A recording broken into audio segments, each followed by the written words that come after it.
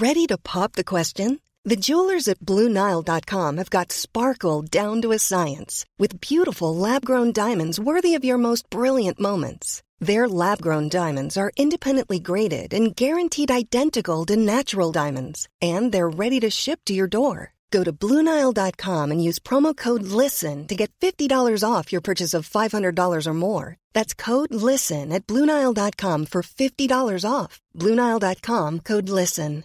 Hiring for your small business? If you're not looking for professionals on LinkedIn, you're looking in the wrong place. That's like looking for your car keys in a fish tank.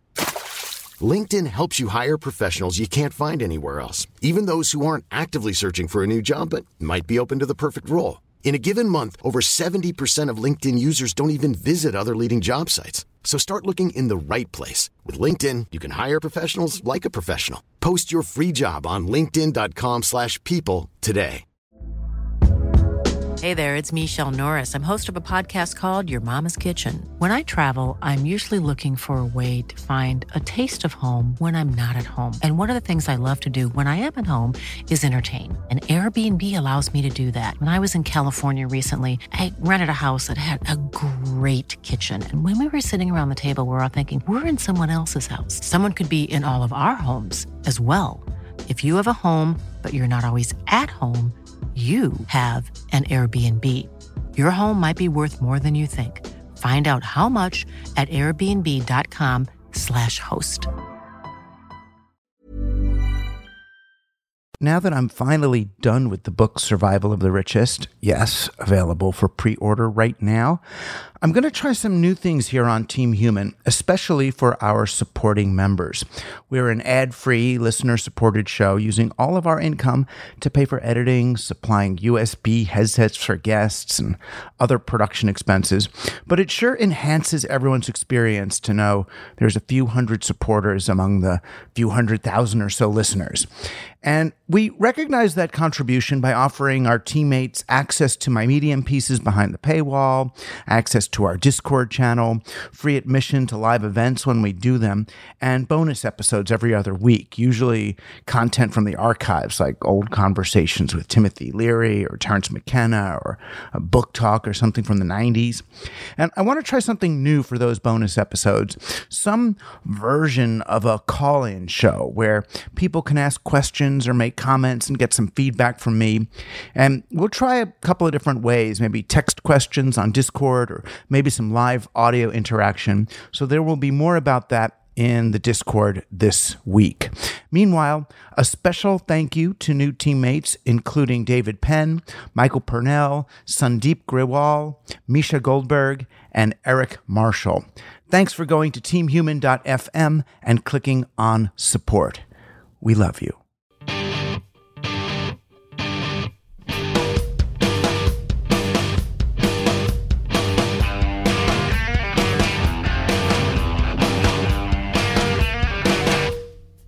You're on Team Human, live interactions with human humans. This is not content but culture, oozing, teeming with life, autonomy, and exquisite moments of intimate solidarity. It's time we value each other with a sonic embrace and get down to the gushy core of love that defines being truly human. I'm Douglas Rushkoff, and you're on Team Human. Playing for Team Human today, actor, comedian, and one of the creators of the Netflix series Big Mouth, Nick Kroll. You could look at ourselves that we are in our adolescence, and I think everyone's behavior online and how we're interacting with each other is very adolescent. It's immediately filled with emotion and frustration and it's like everybody's constantly talking to their parents now. It feels like, no, you don't understand, you know? Nick will be arguing for the power of comedy in challenging times. It's time to intervene on behalf of people. I'm Douglas Rushkoff, and we're all on Team Human. I found myself actually bothered by Elon Musk's tweets this week. For the most part, I've ignored him the same way I ignore most of what happens on that platform and the rest of social media. I sometimes check out my own highly curated list of users for links to interesting articles I might have missed and try not to get fooled into reading the provocations from people looking for attention. But something about the world's richest man making so many misogynist, bullying, and alt-right posts in the name of free speech or owning the libs, it got me sad. I mean, this once genius, if mercurial entrepreneur, the guy who wanted to make the whole world, use solar energy instead of burning stuff, he's replaced Donald Trump, our former president, as the internet's troll-in-chief. I guess I've just been triggered, as we like to say these days.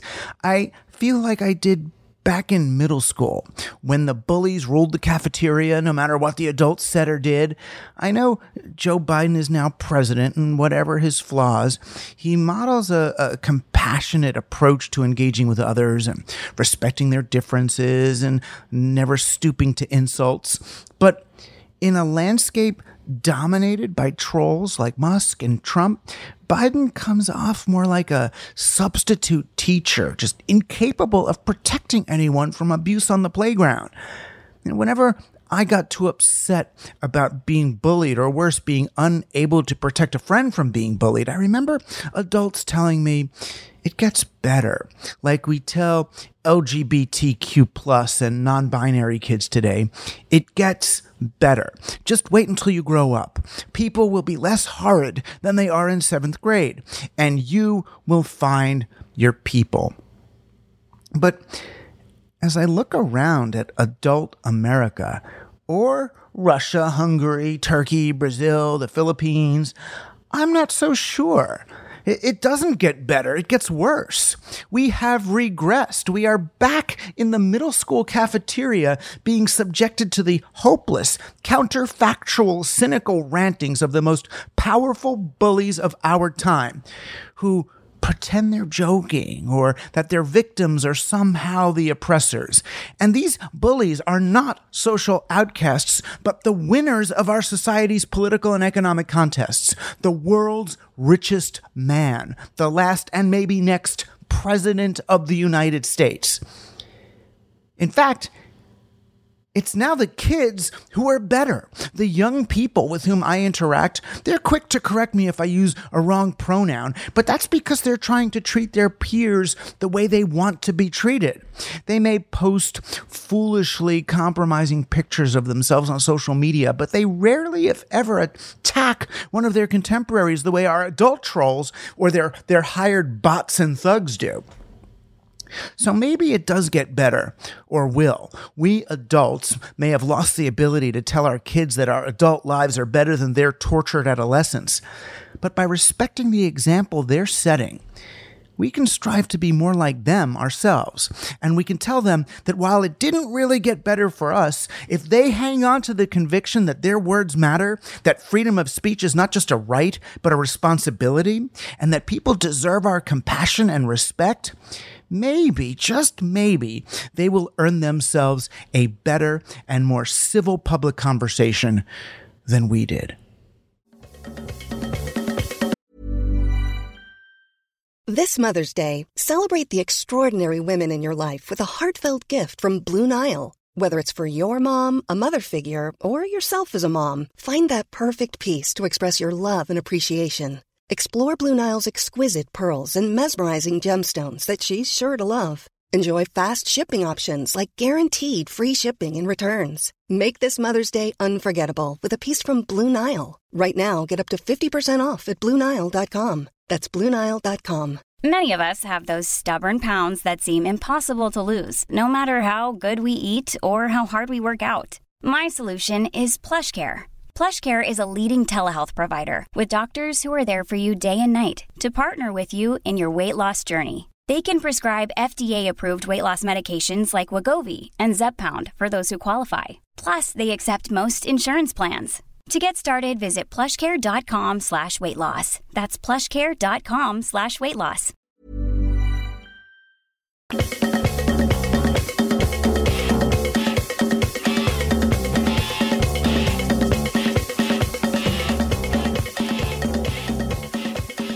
You probably know Nick Kroll from The Kroll Show on Comedy Central, which was airing right alongside stuff like The Colbert Report from around 2013 to 2015. The show spawned a lot of characters, two of which appeared in a highly improvisational Broadway show called Oh Hello that he did with his partner, where they would invite celebrities planted in the audience up on stage each night for an interview, like people like Jerry Seinfeld and Stephen Colbert. It ran for a couple of years, and what was so great about it is that it wasn't fake live theater, but really live, spontaneous, enacted comedy. Very, very original Team Human in its ethos. Nick is obsessed with puberty, which is probably appropriate for a society that seems to be going through a perpetual puberty itself. Big Mouth is a funny, nostalgic, and painful look back at his own pubescent years, where the monsters are not from the typical Netflix upside down, but the inside out. Nick was a history major at Georgetown, a fan of media studies, and he's a listening member of Team Human. So when he asked to be on the show, we said, hell yeah. We recorded this interview a while ago, and it got stuck in the machine, let's say. But thanks to the latest in engineering, Josh and Luke found my lost audio file, and we're finally bringing this conversation to you. Sorry it took this long, Nick. I was embarrassed to tell you. So first, thanks for coming on our little thing here. I mean, there's so many different like scales of media now. Yes. You know, and you do Broadway, Netflix, network, yeah, and stuff. But here you are on Little Team Human. Well, this is one of my favorite scales of media, and I've enjoyed your work for a long time. And I didn't know about your podcast. I knew of your work. And then I listened to the Bo Burnham podcast, who I'm friends with and really enjoy, and was just like really blown away by you guys chatting. And so I figured, why not weasel my way in for one? Oh, well, you don't have to weasel, but no, it's cool because I think a lot of people don't realize what kind of thought goes into the work that comedians and media makers do. Yes. You know, it's like, I know when I talk to my daughter about stuff, she's like, oh, I just want to make a YouTube show and get famous. Mm-hmm. As if you just spiel and it just happens. And it doesn't just happen. I mean, so you were kind of aware of the some of the structure and function of media before you started doing this. I mean, you were taking some media studies and stuff in college. Yeah. And I was reading your books, and I remember reading Coercion, and I was a history major. I went to Georgetown and a art and Spanish minor, but what I kept finding myself being drawn to was more media studies, American studies stuff, and I just didn't have my shit together, wasn't smart enough at the time to sort of just be like, that's what I'm going to do, that's what my major's going to be. But I got really sort of fascinated with it, and this was when like Brill's Content was the magazine, and Adbusters, and it was all sort of like, it was, you know, especially me in college being like, you don't know what they're doing to us, you know? Yeah. But I really believed it and still do. And it really sparked my interest so that when I moved to New York to start doing comedy, making content, for lack of a better term, I was always aware and fascinated by the sort of machinations of how and what we're doing and why. Yeah. I mean, I always go back and forth on whether media is doing a good thing or a bad thing. I know that's kind of simplistic, but you know, as a kind of whatever we call it, the political economy of media and the culture industry so oppressive that it almost doesn't matter what message you do. Like I think back to when Matt Groening was starting The Simpsons on Fox. He got all freaked out about it. Oh, should I be doing something like this? Because he was a weird... Right. I remember having those comics as a kid in my house, Life in Hell and all those comics. And it's so kind of anarchic that those comics, and then to become like the... the focal point of like a cornerstone of an American money-making thing for News Corp, right, must have been a bizarre turn of events for a guy like that. Right, because I remember Gary Panter, who used to do the art on like Pee Wee Herman stuff, was a good friend of Matt Groening, and he wrote this manifesto really for Matt Groening saying it's okay because you're going to be in the belly of the beast and do whatever you can or do whatever you have to get your show out there. Yeah. And I wonder if he looks later, though, and think, well, shoot, my show funded Fox News. Yeah. But simultaneously, I look at that show and the cultural impact that it had on a broad scale, but also on individuals like me, and really encouraged me to want to get into media and to make things that were socially, politically relevant, just as an artist, to make something that feels like, oh wow, they've told these very funny stories that are really heartfelt and about family and human emotion that I think are incredibly useful. So not only were the stories that they told important, but I think the influence that The Simpsons had on people like me and my whole generation to make stuff that feels like it's talking about the human condition. Right, or exposing something more real than the veneer of the 60s, 70s shows we kind of grew up with. Sure. It's a real slippery slope of how and why it all sort of comes together the way it does. But that's also, maybe that's part of it, is like there's some sort of duality that like The Simpsons and shows that have these really kind of getting into this family and all these dynamics at play that can't really exist without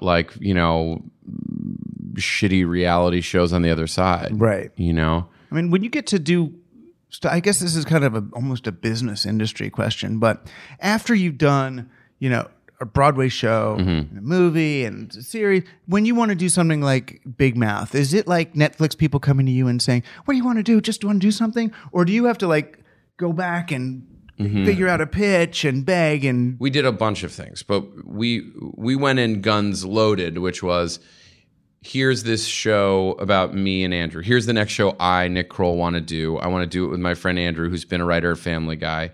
Here is what these characters look like. Here are the cast we hope to assemble, which was all of my friends like Jason Mantzoukas and Jenny Slate and Jesse Klein and John Mulaney and all these other people that I had assembled loosely, who would loosely agreed. We drew a little pencil test, like a 2-minute sort of pencil test of what the characters would look like and sound like. And then we had a shoebox filled with pictures of Andrew and I from school, from the trip I took with his parents to China with him when we were in 7th grade, where we were in front of the Forbidden City, and all Andrew and I wanted to do was wrestle, not even go inside, or and it became, it was like, we don't have a script, but we have a lifetime of actual stories that we want to tell, and specifically about this period of time. And Netflix was very excited about it, and they were, at that point, they had BoJack. I think they had F is for Family. They were excited about getting further into adult animation, and it seemed like our show was kind of the thing that they wanted to do, which was, what's a sort of a knowable format, like a family, coming of age animated show, and how can we push that envelope to its absolute limit with kids masturbating, getting their periods, being horny, and getting into stuff that seemed largely, in ways, uncharted territories. Well, the thing that's I guess dramaturgically unique about this show, I mean, you do the thing that they always tell you to do, that everyone since whatever Lalos Egri in The Art of Dramatic Writing was saying, was personify. Yeah. The emotions. Yes. And it's like, okay, what if we personify masturbation as a monster? What if we personify hormones? So now you have for people who haven't watched the show, each character basically has a personification friendly monster alter ego that follows them around, and they're the only one who can see it and talk to it. And it's either encouraging them to masturbate or not masturbate, or to let a certain hormone rage through their body or not, or their pillow even, which I won't even go into on family podcast here. But just imagine what a young man would do with his pillow in certain worlds. The pillow really shows up in the second season, actually. Well, all of that stuff. So when we early started talking about the show, Andrew was talking to Mark and Jen. Mark and Jen have a teenage son around this age, and they were sort of trying to figure out, like, what is that thing that starts to talk to kids at that age? And Andrew's like, we should have some sort of like hormone monster.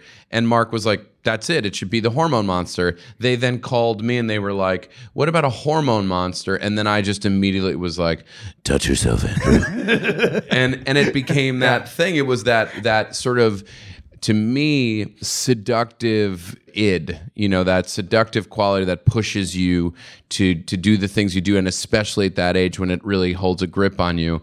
And so each of the characters have some version of that, or in the case of my character, Nick, who is such a late bloomer, season 2 is really about him trying to find his hormone monster, that it wasn't a natural, all of a sudden occurrence like it was for Andrew, that for me it was a much slower, halting, confusing process. It wasn't black and white, right. Like you're horny, you're coming right now. For me, it was like I see everyone around me going through puberty. I'm aware of what's happening to others because my parents are talking to me about this, and I'm a observer of what's going on. And I'm waiting for that to happen to me, and it isn't. And then it slowly starts happening, but it's not exactly like getting hit over the head with a ton of bricks. And a lot of the show is about what's better.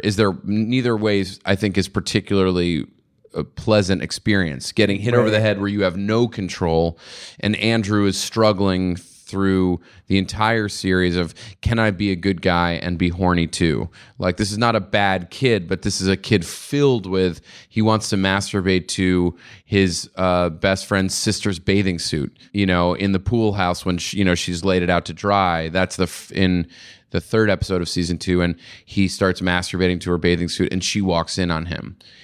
And it's at that point that we bring in another character in season 2 that plays a really big part of the series throughout the season, which is the shame wizard. Right. Which is, again, not a physical manifestation like what we would say the hormone monster is, but is I don't know what it is, whether we go back and forth, whether it's like a societal construct that is brought in to help us monitor those behaviors, those things that like hormone monsters that drive us to be filled with rage, to be filled with lust, that this shame wizard comes in and haunts us to begin to regulate those really base desires that over time, society starts to tell us, like, you need to curb this. You need to curb masturbating. You need to curb sex. You need to curb your desire to beat the shit out of someone.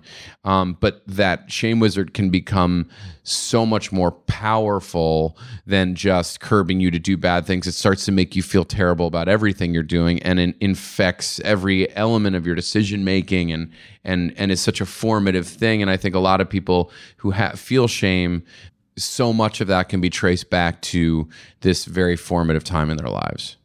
It's interesting that puberty is a really ripe moment. Yeah. Not just personally for us, but almost collectively. When I look at Trump, I see in some ways, I mean, and some people would say I'm doing him a favor by saying it, but a man in this sort of perpetual puberty state. Yes. And that's why I'm interested in it as a reflection of our cultural adolescence. That it feels like right now we're waking up, oh, wait a minute, we're part of a big world. What we do matters, and some people are afraid to even the cultural intimacy of like, women have feelings too. Yeah. Black people want social justice. It's almost like this 12, 13-year-old nation sort of going, whoa. Yeah, no, that's incredibly, I think that's very true. I mean, it's crazy to think let's say America's 250 years old as a nation or whatever. Is that where are we at? A little over, around there, 250 years, like for the bicentennial or whatever. As I go, from 76. Yeah, it's about almost 250 years old, 240 years old. So, I think it is. You could look at ourselves that we are in our adolescence, and I think everyone's behavior online and how we're interacting with each other is very adolescent. It's immediately filled with emotion and frustration and it's like everybody's constantly talking to their parents now. It feels like, no, you don't understand, And I do think it is. And the realization, as you're saying, that there are other people out there, that the world isn't just your little core family, that you're all of a sudden out in the world and you have to deal with, different people of different cultures, of sexual orientation, things like that. And you're creating your identity. You're trying to figure out who you are and how you navigate that space. And I do think that the country and the world at large are like that. And I think, especially now with how interconnected everybody is, I think it's around this age 13 that your world starts to expand much bigger than your family and your elementary school. It becomes, your sports teams, and then now obviously just with the amount of interconnectedness and social media and stuff, it's really, I think it's sort of expands things on a crazy level. Because I know you did, I know you majored in history at Georgetown. Mm-hmm. I mean, which in itself would be like enough to get in the State Department, probably. You know what I mean? Yeah. I think of it as like, doing history at Georgetown was like, I did English at Princeton. Mm-hmm. I feel like, okay, that's like, where are you going to do it? Yes. So as someone who did history in Georgetown, and you look at the sweep of history, I mean, does it feel, I mean, I always analyze it from a media side that, okay, we got the internet and all of a sudden that foisted this whole new era of connectivity and cultural intimacy on us that we weren't used to or ready for. Mm-hmm. People like me said, oh, this is great. We're going to get the Gaia hypothesis and we're all going to connect in a global brain and we're all going to hippie love, one big rave. Mm-hmm. But then there are these cultures or almost fundamentalist cultures that kind of push against it. That it seems like almost they're like back in almost a Jacobean age or some really primitive or essential understanding of the nation state and our boundaries and all. I mean, do you feel like we're moving towards the kind of, are we passing through our national puberty, or are we going back? Putting all the boundaries and afraid of this? Yeah, it's a big question. As a history major, I think the easiest thing, it's such a stock answer, but it does feel like history repeats itself. So like, you look at 100 years ago in 1914, 1915, you see the First World War, where it felt like all of these, which is what the last few years have felt like to me, these like isolationist sort of totalitarian regimes that everyone's sort of folding in upon itself and then it explodes on each other. So it feels to me something like that. Like I'm like, oh, I wonder, how is this gonna? So is it like, is this our puberty, or are we just going through the pattern of sort of enveloping ourselves in our own shit, then deciding that no, we got to go out to the world and we're at war. And is there something like that, or is it, or no? Are we propelling forward? Is this like, is it not a loop? Are we just propelling forward towards the next thing, like puberty and adolescence? Are we evolving into like, is the positive, are we going to pass through our adolescence and then get into our 20s or go to college and all become socialists? Right. Because some people when they go through puberty or even later, high school and college, they become part of boys clubs and secret fraternities and basically the Kavanaugh path. Yeah, I was going to say, you go become the Supreme Court justice. You become some kind of insular jock. We're the boys, those are the girls. Yeah. I can understand that impulse because cultural intimacy is scary. Yeah, I think it is so scary. I mean, I do think like before Trump was elected, I sort of described what I thought was happening, which was that to me, Trump was like, when a body dies, it lets out one last like fart shit. Uh-huh. I thought that's what Trump was for older white men, that this was the last sort of like the body is just going to release this like fart shit and then it would be dead. Right. And in some ways it's the original constitutional fart. Yes. These are the founding fathers, slave owners. Yes. And so it's in there. Yeah. Oh, it's deeply in there. And now we're saying, and now we've realized, oh no, it's not. It's more of a shart. It's just like we've just thought we were gonna fart and the shit came out, and you got to walk around the rest of the day with a stingy butt. Yeah, and that's what it feels like. But I do think, like, when I look at, and I do believe, I'm curious. I'm less curious about Kavanaugh and 53-year-old men like Kavanaugh who are like, I like beer, the boys in the the beer and calendars, versus like what are the 23-year-old versions of Kavanaugh now? Are those guys the same as Kavanaugh? Do they have the same level of oh, woe is me? Maybe they do, in that they know that it was better for that guy, Brett Kavanaugh, 30 years ago than it is for them right now. And are they somewhat more understanding of what is going on, that we have to share, that they have to share the spoils now? Right. I mean, they have to share it with women. They have to share it with minorities. And I do, because I do believe at some point, like, the future cultures, there will be still like those white men who are like, you don't take away what was ours. But I think that number is going to be smaller and smaller generationally. It kind of has to be. But it's interesting that Kavanaugh's sort of like Animal House era. You're kind of more MTV Spring Break era. Yeah. And then the kids today, I don't know what the sort of white male squishing beer cans on the head culture is, but it is a more YouTube-y and I mean, in the good way, it is a more politically correct. Yeah. It is a more, I think, even if they understand that it's just on paper, and there will be those.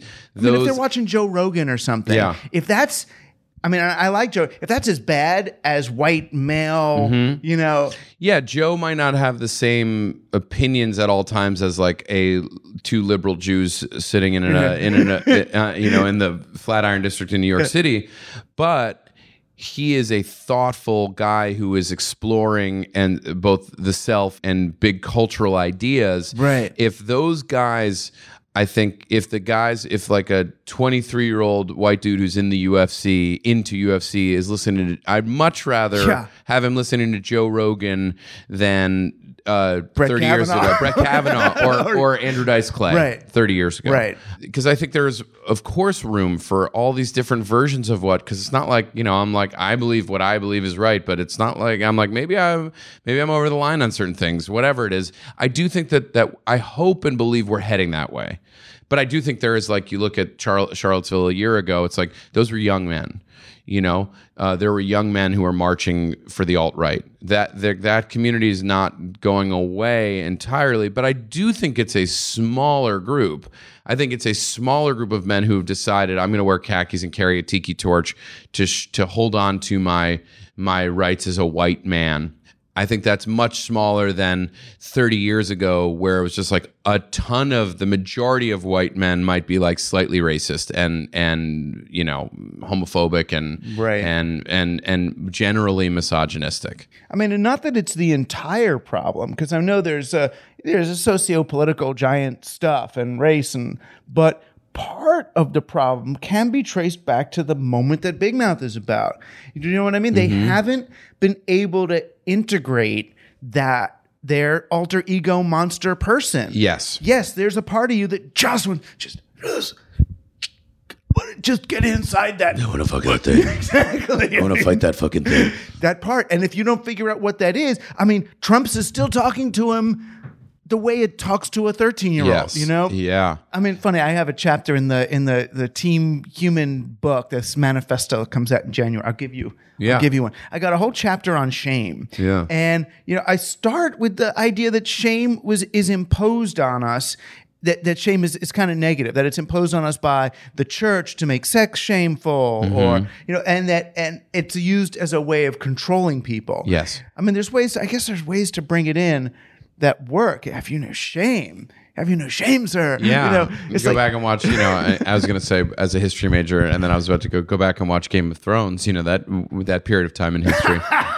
Well, it is like a period. It is. That's the thing about the way reality TV and fictional TV have kind of crossed over. Mm-hmm. It's like Game of Thrones is, in some ways, even though there's magic, it is a lesson in sort of medieval values, pre-national understandings. But I also was like thinking about the Princess Bride. There's the shame scenes in Game of Thrones, but then in the Princess Bride, when Princess Buttercup is going to marry Humperdinck and not stay alive for not stick around for her true love because she thinks he's died.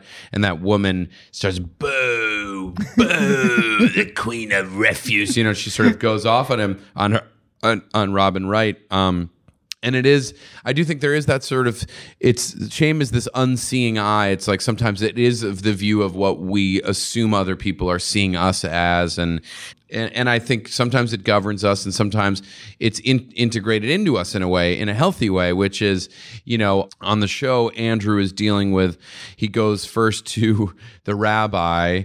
When he first gets sort of haunted by the shame wizard, he goes to a rabbi, and the rabbi, all he can do is talk to him about the parking spot issues that he's having in front of the synagogue. And then he goes to, you know, he's like, if you want to talk about shame, go to the Catholic Church. They do shame. Yeah, they do shame. And then he goes to the Catholic Church, and the church guy's like, oh, you're Jewish. You're here for free advice. And he's like, oh, okay, well, you want to have sex with boys. And he's like, I don't want to have sex with boys. I have sex with grown women. Here are pictures of that. You know, it's this very weird thing. Andrew goes to both the Jews and the Catholics hoping to get some respite from shame, and neither of them give it to him. And because we had been reading, I wish we had your book, but when we were forming it, but we had been listening to and reading the work of Brene Brown, and her TED Talk about shame and the petri dish that she talks about of silence and secrecy and holding those things into yourself. When you throughout the season, the kids only get to begin to defeat shame once they start talking to each other about what they're going through. Right. I mean, and that's the whole thing. I mean, in the shame, I get all into, you know, almost Marxist in my whole shame section there, but the idea that we're ashamed of money. We're not supposed to talk about how much money we make. And when you look at, well, what's the function of that? It's so that one worker isn't comparing what he makes with the other worker, and then they form solidarity. The boss wants everyone thinking that they're the only one. It's a little bit like a child molester. I'm going to give you an extra 50 cents an hour, but don't tell anybody else. So now you're in cahoots with that person. Once you start talking with everybody else, once money is no longer, and why are people's salaries, why is it considered discreet not to tell anybody what you make? Yeah. You know, it's for power. It's divide and conquer and all of it. Yes. And I think we have tried to figure out how these kids, if you can teach kids to sort of, and it's really a larger thing within the show, which is the feeling of going through puberty feels like, I think people feel incredibly alone. Whenever I think about my own puberty experience or whenever I talk to people, I think it feels like these things are happening to me and they're only happening to me. Nobody else knows what it feels like, which is maybe at times could be slightly egotistical, like my headaches are worse than everybody else's. But I think the truth is it more just you feel alone. And in making this show, I think our desire and effort was to say you're not alone. Literally every person goes through this experience. Everybody has the experience of this emotional roller coaster of these things. And if you can tell people that if kids watch the show and see that everybody's going through this, everybody has the desires, that it takes some of the power away from the feelings of shame and the feelings of inadequacy or the feelings of out of controlness that dominate us at that age and then lead to patterns of behavior that might not be healthy for the rest of our lives. Right. I mean, the thing that I'm most concerned about is them being part of a culture industry rather than a culture, you know, and how quickly they get wrapped up in the metrics of Facebook or Instagram and the numbers. Yeah. And the idea that this real obsession with the quantity of likes. And I understand that matters in real business. What are your ratings? How are you doing? But for that kind of metric to be riding over them, first, when they're super young, creative people, you don't get weird stuff if you're worried about numbers. Yeah. And if you're worried about numbers when you're 12, 13 years old, then that's already trained in there. And I feel like it leads to this American Idol culture that we're in now, where they equate, you know, their clicking and their voting with democracy and popularity with success.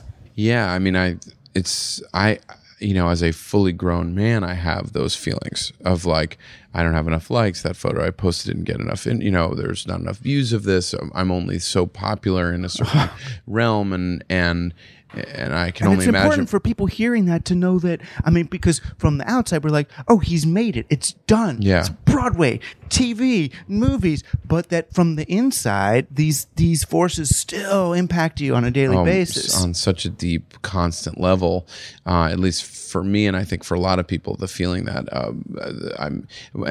interesting, like Kanye West has gotten back online in the last couple of weeks and is trying to encourage Twitter and stuff to get rid of the likes, and that it's based on this old modeling, and it's not healthy for people, which is very funny because I feel like that's coming purely from a place of insecurity on his part, where like 10 years ago, he was just like, everybody was playing his music and he knew he was the most popular musician. Right. But now, one, because I think, he's gone off the rails in a lot of ways, but two, I think he's probably seeing a video come out or a post come out and seeing that, 200,000 people like it. For Kanye, that's nothing when he sees some other artist like Drake put out something and Drake puts a photo up and 1 million people like it. And I think he's now saying, we shouldn't have these metrics on there.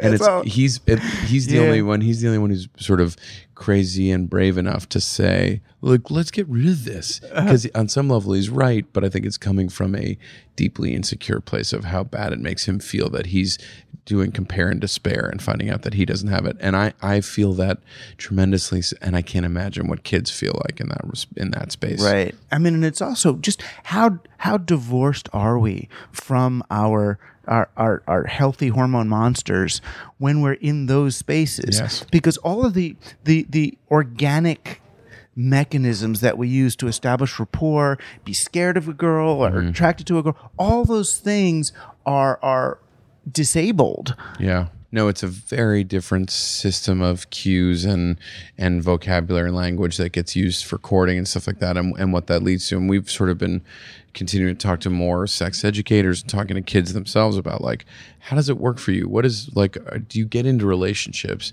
Is it purely like what they would call like a hookup culture, which I don't think is necessarily means like all these kids are having sex with each other, right. But it just means that they're not like getting into relationships in middle and high school. They're not having the same versions of relationships that we experience or didn't experience, at that age, and what that means, how about what they form for the rest of their lives. Do they look for the meaningful singular partner for, a monogamous relationship for the rest of their lives, or do they see it as a more, whether there will be more polyamory, things like that. And I think in certain regards, I'm like, well, maybe some of that's not the worst thing in the world. I can't even imagine. What it would be like to start it from junior high school age in a polyamorous society where everybody's just like, oh, just do what you want, everybody. It's all good. And there's endless options. Yeah. That's the tricky, I think that's a really tricky thing for kids, and maybe not 13, but 15 and up or whatever it is, that you could be in a relationship, but you could also just jump online and see that there's this beautiful person who is posting a picture who then is reaching out to you, and where there's dating apps to say, you like this person, but also there's 5 other people in within a 3-block radius that you've connected with. So when do you ever feel settled? When do you ever feel like I found the person that I'm supposed to be with? But then I also look at kids, people who are under 30 have grown up with this their entire lives, and they're still getting married. They're still getting in relationships. They're, right. So like maybe there is hope that like certain underlying human principles will continue to supersede the hyperconnectivity that we feel. Right. And I guess we still don't even really know if like marriage and monogamous coupling, is that the true expression of the hormone monsters, or is that the expression of shame? Right. Yeah. Or some combination? Yeah, it's probably some combination. We have a thing in the show, this is separate, but we have a thing in the show where Andrew's being haunted by the shame wizard, and some girl starts to tell him what a piece of shit he is. And we see what I want to tell, like the origin story of a possible sort of BDSM relationship where you see a kid being told like, you piece of shit, and that he gets turned on by that. It. Yeah. And he starts to fetishize it and like, is this a kid that 15 years from now is going to have his balls being stomped on by high heels? And it was like, oh, this is the origin of that story. And I'm like, again, I believe that these things that we're going through that at that age are creating the patterns for the rest of our lives, for both good and bad relationships. And, but I also think that it's never too late to try to right those things that don't feel wrong or don't feel good to us. And I think it's never too late. It's never too late to sort of get to come to peace with your hormone monster or to come to peace with your shame wizard. That's the hope. I know. And for us, not just as individuals, but culturally. As a culture. Yeah. Well, thanks so much for being on Team Human. Thanks for having me. And thank you for being on Team Human. Our guest today was Nick Kroll, whose show Big Mouth is going into its 7th season soon on Netflix, but you can catch the first 6 if you haven't already. Team Human is produced by Joshua Chapdelaine and edited by Luke Robert Mason. I'm Douglas Rushkoff, and you've been on Team Human, our last best hope for peeps.